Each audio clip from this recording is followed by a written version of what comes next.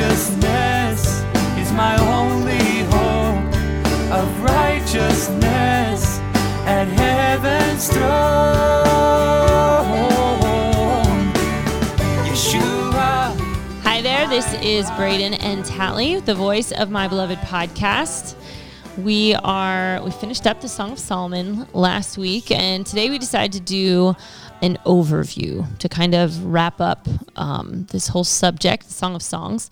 Should we talk about, we've got some events coming up here. We're getting excited for Above Rubies, not Colin and Nancy coming in. And Zadok. A couple weeks, and Zadok's coming, yeah, we're excited.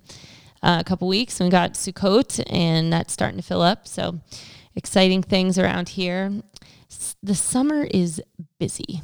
There's all kinds of, our community here is just hopping. We had a baby born last week, and we've got all kinds of parties and, I don't know, celebrating all kinds of things. It's super fun. A lot to keep up with. And busy. Yeah, super fun and super busy. So, it's good. But, we'll jump into this overview to kind of just put all the pieces together, kind of. We'll see how this goes. Yeah, so here we are. We're just going to start in chapter 1 and just work through each chapter, kind of the highlights of each chapter. So chapter 1, the bride starts out and she's wanting the king, right? She's, draw me after you. I want to run with you. And so this is the beginning of the journey. It reminds me of, when we're first born again. It's like, God, I want you to draw me to yourself. I want to go with you, right? That choice. Mm-hmm. She realizes her own deep need. She says, I'm dark but lovely. She realizes that there's a beauty that God has put in her. Mm-hmm. But she also realizes there's these immaturities, there's these things that she's got to work through. Mm-hmm. And then this whole process begins in chapter 1 of this maturing, this sanctification. Mm-hmm. Yeah, you can see the insecurity that she has in the first chapter that you don't see that at all at the end. Right. We've been reading through Hebrews as a family just recently. We read this verse this morning. It says that he has perfected forever those who are being sanctified. Just an interesting concept that, we're born again. We receive the righteousness of God through Yeshua, but then we're still on that journey of sanctification. And so that verse in Hebrews really does speak to that. And this is the journey of the bride. She realizes that there's been this loveliness imparted to her, right? Just to be accepted in the beloved, right? But she's also in that journey of sanctification. Yeah. And that's us as well. We receive the righteousness of God, but we're still being sanctified. Mm-hmm. He has perfected forever those who are being sanctified. Yeah. Yeah, and I love with this whole story too, it's not like, well, if the bride was really good, she could have skipped chapter 1. It's like, right. I love the importance of the whole journey, like the insecurity that she feels, the kind of timid, that timidness that she has at the beginning. It's like it was right for that part of the journey, but she's going to keep on the journey. And I just love how, it's not like she had something wrong with her that she went through this part, it's a good story. Yeah, I like how Psalm 40 ties into this. It says, but I am poor and needy, yet the Lord thinks upon me. Mm-hmm. And how often we can relate to that, right? We just feel like, oh God, we need your help.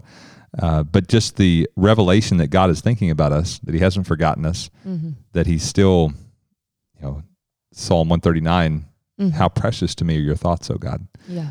If I should count them, there would be more in number than the sands. Mm-hmm. Just an incredible truth that we find in the word that God, he has so many thoughts about us. And so I just see the bride here in that spot. It's like, yes, I'm in need of sanctification. I'm in need of growth. Mm-hmm. But wow, God thinks about me. He sees beauty in me, and he's calling that forth. Mm-hmm. Yeah. So going on to chapter 2, so she finds rest under the apple tree, something that she actually refers to later on.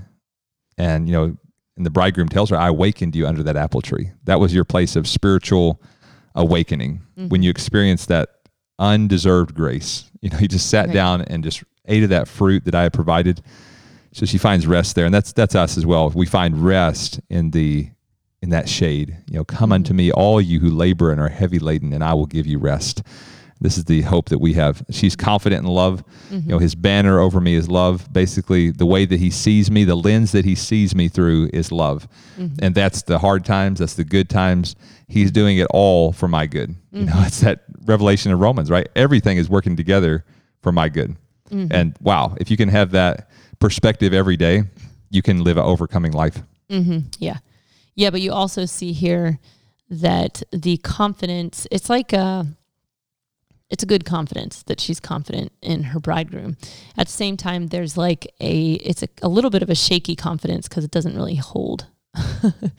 Like the next part here is where she's not really willing to go. He calls her out of the comfort zone. Yeah. And so you can see that she's kind of shaky with it. You know, she's I don't know, it's an immature confidence, but it's a good one still, you know, because, you know, she needs to embrace that, but then it's tested. And so, yeah. Right. I like in chapter 2, the bridegroom speaking affirmation over her, and this phrase, let me see your face, let me hear your voice. You know, just that affirming statement that he loves to hear her praise. He loves to hear her speak.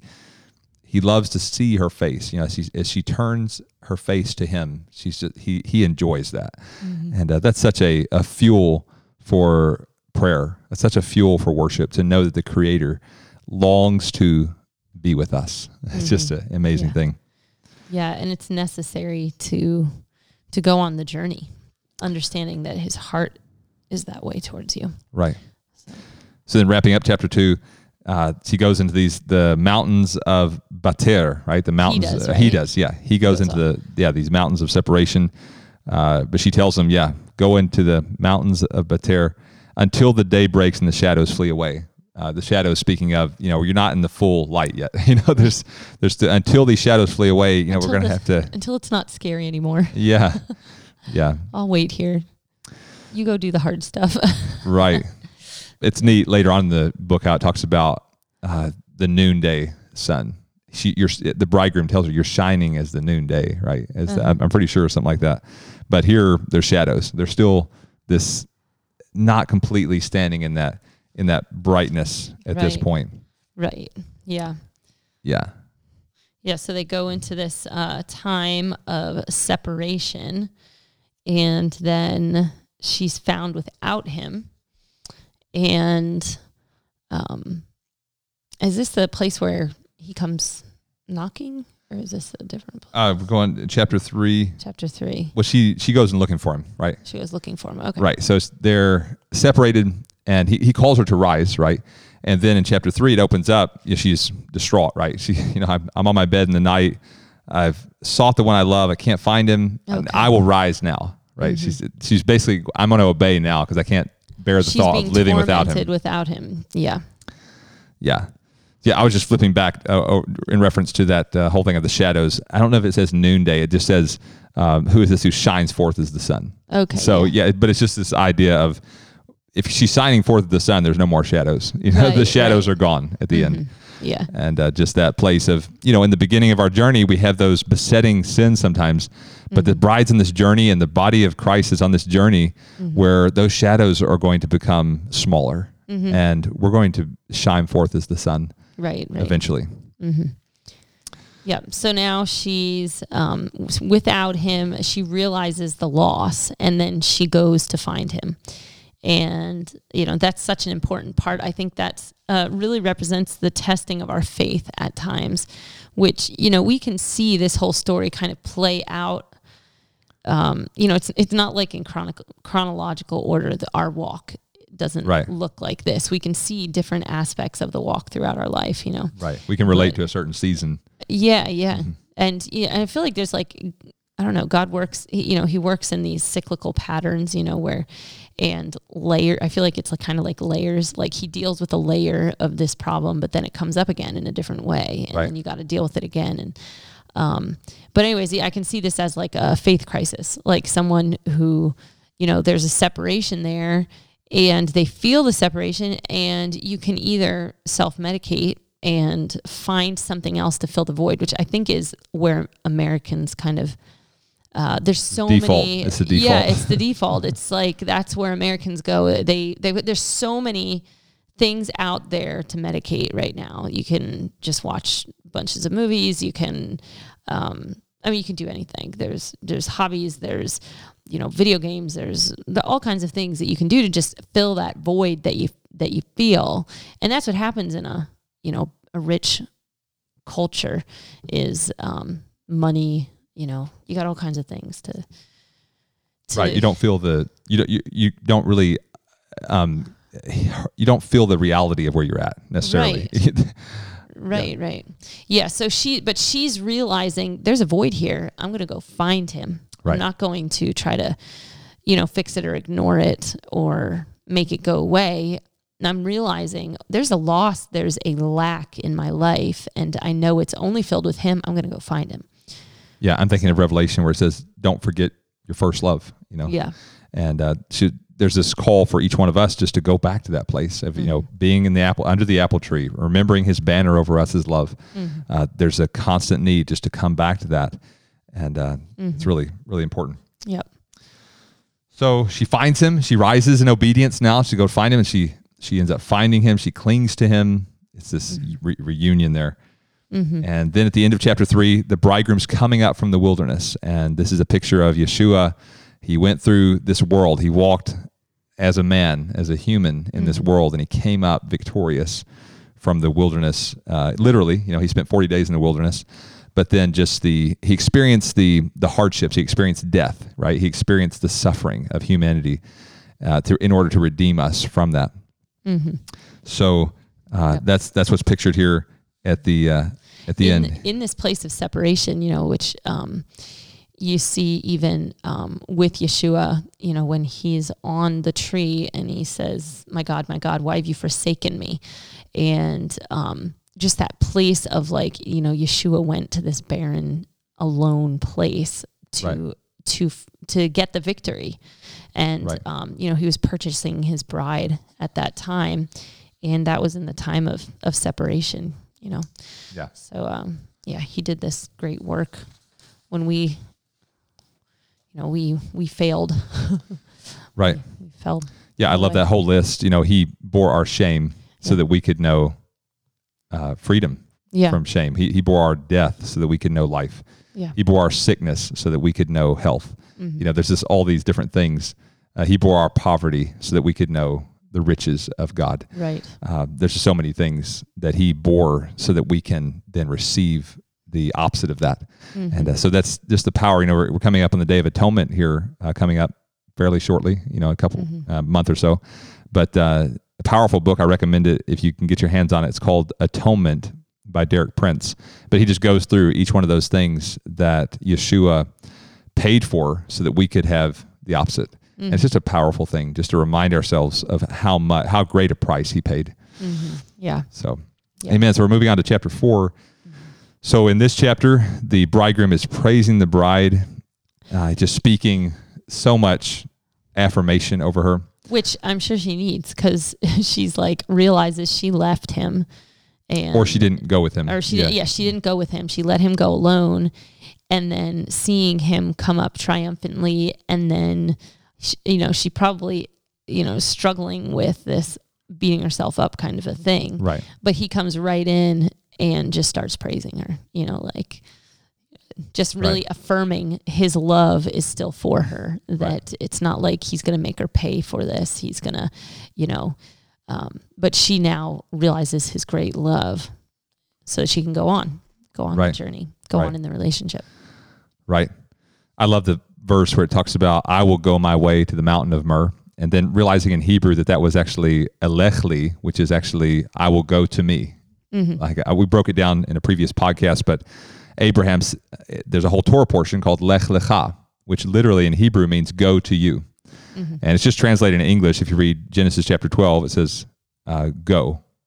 Mm-hmm. That's what the English but in Hebrew it's Lech Lecha, which literally means go to you. And here the bride, she's following after the bridegroom, and she says, Elech li, I will go to me. And so in this place of the mountain of myrrh, we broke down the mountain of myrrh, meaning this place of willing to make sacrifices in pursuit. then she's actually finding herself. She's finding her true identity. Elech li, I will go to me. I will go to the mountain of myrrh. And that's what we find. We've been reading these stories over the past couple years of these people that lived radically obedient lives to the call. And it's just like Yeshua said, he who loses his life for my sake will find it. Right. And this is what we see the bride. She's finding her true identity and living a life of sacrifice. And so that's so good. Yeah, that's good. She says, a garden enclosed, or the bridegroom speaks over her, a garden enclosed is my sister, my bride. And this is just speaking of her keeping herself, right? She's not just allowing anything into her life. And then going along with the last chapter we just went over in chapter 8, which says, I am a wall, right? She's a garden enclosed. She has boundaries in her life where she's not just allowing the filth of the world to contaminate her. Yeah. She has a heart to reach people, I believe, but there's that place of, hey, I'm not allowing the contamination to enter into my own heart, and I'm going to keep myself for my bridegroom. Yeah. Yeah. And you can kind of see that she's, at the very beginning here, these first couple chapters, it really isn't costing the bride anything at that point. This whole relationship is pretty much solely on, I've just got this great bridegroom and he's everything and he's wonderful. And it comes to this point and you see more of the other side of that. Like I'm a garden enclosed, that there's more of a, this is me. I want to guard this thing. I want to guard this relationship. This is important to me. I'm going to go to the mountain of myrrh. And then this next part, welcoming the winds to come and blow. Right. She's saying, okay, I'm willing to go. I'm willing to sacrifice. And yeah, I would say it's contrary to human nature to pursue things that don't benefit us directly, as far as in our flesh, right? Oh, we tend to do things. Even sometimes we do things for other people because we expect to get something in return, right? Or we just want to feel good about ourselves. Yeah. But here we see the bride increasingly having this revelation that I'm in it not just for what I get out of it. I'm in it because he is worthy. Right. He's worthy that I live a life of sacrifice, because she has a revelation of how much he sacrificed for her, right? And so there's something very powerful in knowing that. Yep.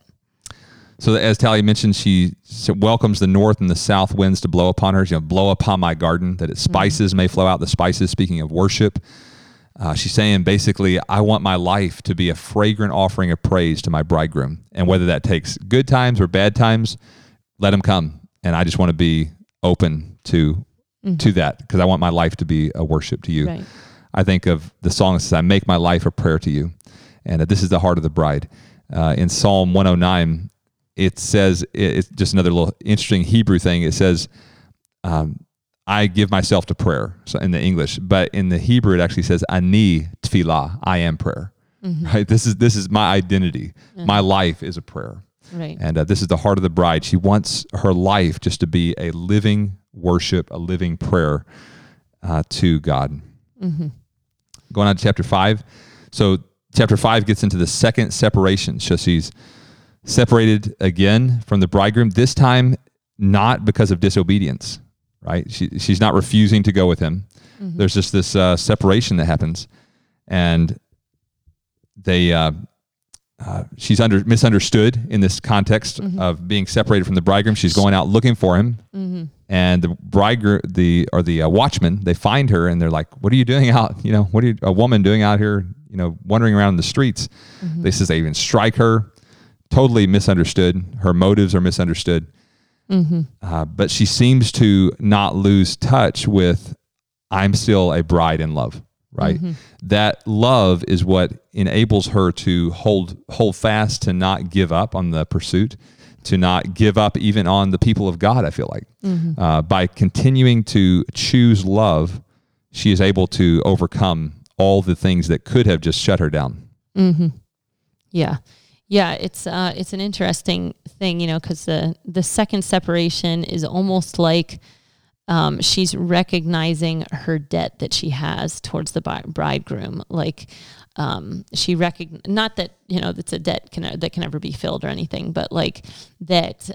Wow, he's done this for me. Like we love him because he first loved us. Yeah, kind of thing. yeah, exactly. Like he went and fought the fight and came up victorious with his valiant men and stuff. And so now she's like, I can do this. Like I can do this for him. He did this for me, and I can do this for him. I can go through these trials and be put in these times of struggle and do it because he did it for us first. Right.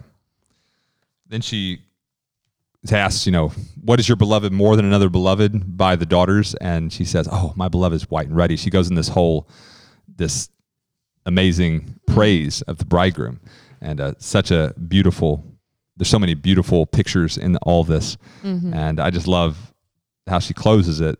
He is altogether lovely. This is my beloved. This is my friend, O daughters of Jerusalem. So, wow. I love how that it was just like on the tip of her tongue. Like, please ask me about him, Yeah. And she was just like, oh, gushing, Yeah. And I think it's the challenge for me is to live a life that when people, that sparks the question, right? Yeah. And for us, if those are listening, live a life that sparks that question from those around you, whether it's unbelievers, maybe it's younger brothers and sisters. What is he? What is your beloved more than another beloved? There's a lot of other interesting things in this world, but what is he got that's so attractive to you? Yeah. And then you can answer him and say, wow, he's amazing. He's changed my life. He's glorious. Right. You can also tell where her meditations are too. Right. Because if she's going through all these trials here and all she's thinking about herself and how sorry she's feeling for herself, and she could have had different meditations, but she's actually, through this whole trial, she's meditating on the goodness of her beloved. And because she answers right away, she's got an answer to it. Right. She's not struggling, Yeah. So the importance of just where meditations are. Right. Then going to chapter 6. So the daughters of Jerusalem first ask in chapter 5, what is your beloved? Now they're asking, where has your beloved gone? And she tells them, well, my beloved's gone down to his garden. And so that's where he's gone. Then it goes on, chapter 6, and the beloved appears suddenly and to the bridegroom, speaking to her again, or to the bride, speaking to her, and just affirmation again. Oh, my love, you're as beautiful as Tirzah. Just speaking praise over her. And then going down to the end of chapter 6, it's talking about how she's going to go down now. So I'm going to go down. What verse is that? Verse 11. I went down to the garden of nuts. And so just like the bridegroom, she's telling the daughters of Jerusalem in the beginning, he's gone down to his garden. Now at the end of chapter 6, now I'm going down to the garden too. And there's this, you don't catch it in the English in some translations, but in the beginning of chapter 6, it is the word yarad, which is down. So the bridegroom is described as going down. It's like he's in some ways, is Psalm 113, he humbles himself to behold the things that are in the earth. He's just stooping down to relate to humanity. To relate to the bride too. Right? Yeah. And now the bride, even though she's on this kind of like high, you could say, but she said, I'm going to go down too. And I just think of all the people that God calls to minister to the least of these. Like, okay, I'm going to go down too. If the bridegroom's gone down, he's condescending. Condescending is not the right word. He's humbling himself, right? Right. He deserves to be with the highest of the high, right? But he's humbling himself to reach down to those that are much lower. And the bride is following his footsteps. She's going to go minister to the needy. And that's what I see in this chapter. Yep. So then going on to chapter 7, the bridegroom is speaking affirmation again. There's a lot of affirmation, throughout the song, and just really speaks of the need that people have for encouragement. I think of the exhortation that Paul gives, desire to prophesy above everything, right? There's all these gifts, but prophecy. You need to be prophesying, encouraging people. That's going to be the thing that is really the most important. And that's what we see in this song. And that goes for, marriages, that goes for just relationships in general. We need to seek to encourage. And I'm speaking to myself, that God would help me to encourage those around me. Yeah. Because that's really what's needed. Yeah. I also, just a pattern throughout, I think we've talked about this before, but throughout the whole book is he is speaking directly to her. And when she is praising the bridegroom, she is kind of sharing it with other people that are around her. And just that whole pattern, that God speaks to us and he affirms us in such a specific way. He leads us so specifically. He knows our specific path and our specific journey. And it's such an awesome thing how he does that with each one of us, that he speaks to us directly. But then with her, how her overflow of love goes and spills onto all the people around her. Like, she's so in love with him that she just can't help but continually praise him to all the people that are surrounded by her through her whole journey. It happens through the whole journey that she's speaking of his goodness. Right. It's not just a vertical. Yeah. And for us, it's not just vertical. There's a horizontal element. Right. That happens. Yeah. Which is such a neat thing about the book. It's not a 2-person book. There's other people involved. Right. This is a whole community that's walking through this whole story. And it just really is neat how it encourages just, that personal prayer time and that personal relationship with Yeshua is so important, but it's not all that he's called us to here. There's like a whole, the whole body of believers that there is a part of this whole story as well. Right. I like how in chapter 7 it opens up talking about the feet, because here previously in chapter 6, it was talking about going down to the garden, basically representing where the people are. And, but here, that's what she's praised for. How beautiful are your feet in sandals. The bride is walking in this, feet shod with the gospel of peace. That's a powerful thing. So then going on in chapter 7, she's making this statement that's one of the most powerful, I believe, in the whole song. I am my beloved's, and his desire is toward me. And that we broke down that whole Hebrew word, shukato, his passion. You could translate it as his passion is for me. She is convinced here at the end of her journey that the bridegroom has such passion for her. And I believe that revelation is what's fueling her to end strong, right? We can look at all the stories in the Bible, and there's not a whole lot that really ends strong, and I can even, just observing the path that people choose in the believing community today. It's an amazing thing to see someone actually finish the race strong. And I believe one of the keys to that is having this revelation that I am my beloved's and his passion is for me. You can wake up in the morning and you can be going through a lot of trials. You can be going through a lot of difficult things, but if you have that confidence that his desire is for you, then there's a lot of energy. There's a lot of motivation that can come from that. Yep. Yeah. And such a, just such a neat statement, place to arrive after this whole journey. It's like, like she had confidence at the beginning of the journey, but to be at this point where it's much more founded. It's much more rooted and grounded in love because of the journey, because of going through these trials, because of, so I think that's a big part of something, as we look in our own lives, that's a work that God is doing. He's trying to establish our feet on the solid rock when he brings us through life situations. He wants us to lean on him, so that we can grow in confidence, just as she did as she went through this story. Right. Yeah. So then last chapter here, chapter 8, she comes up from the wilderness. It said, who is this coming up from the wilderness, leaning upon her beloved? So just like the beloved earlier in chapter 3 came up from the wilderness, he made the way for her. Now she's leaning upon him. She's leaning upon that work that he accomplished for her to finish strong. Yeah. And so I think that's so key to remember through it all, is that the bride is made ready by leaning upon her beloved, by trusting in him for her sanctification, for her righteousness. This is so key. Yeah. She can't do it on her own. Yeah. Yeah. And this really goes to show that, the whole gospel message that is preached that acts like you can escape the wilderness, that there's not going to be a wilderness for believers.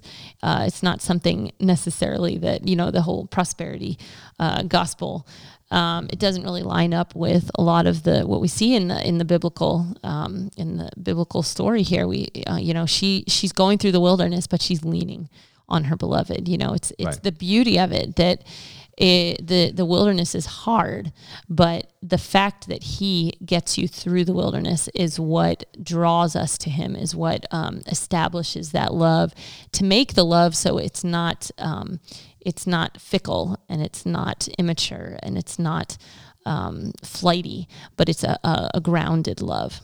Right. Yeah, I'm thinking of Jeremiah 2, where it talks about, you went after me in the wilderness, right? The people of Israel. Yeah.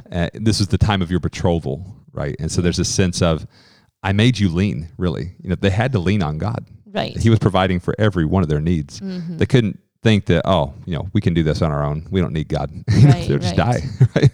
And so that's the bride here. She's leaning upon him. She knows that she has to have him. Yep.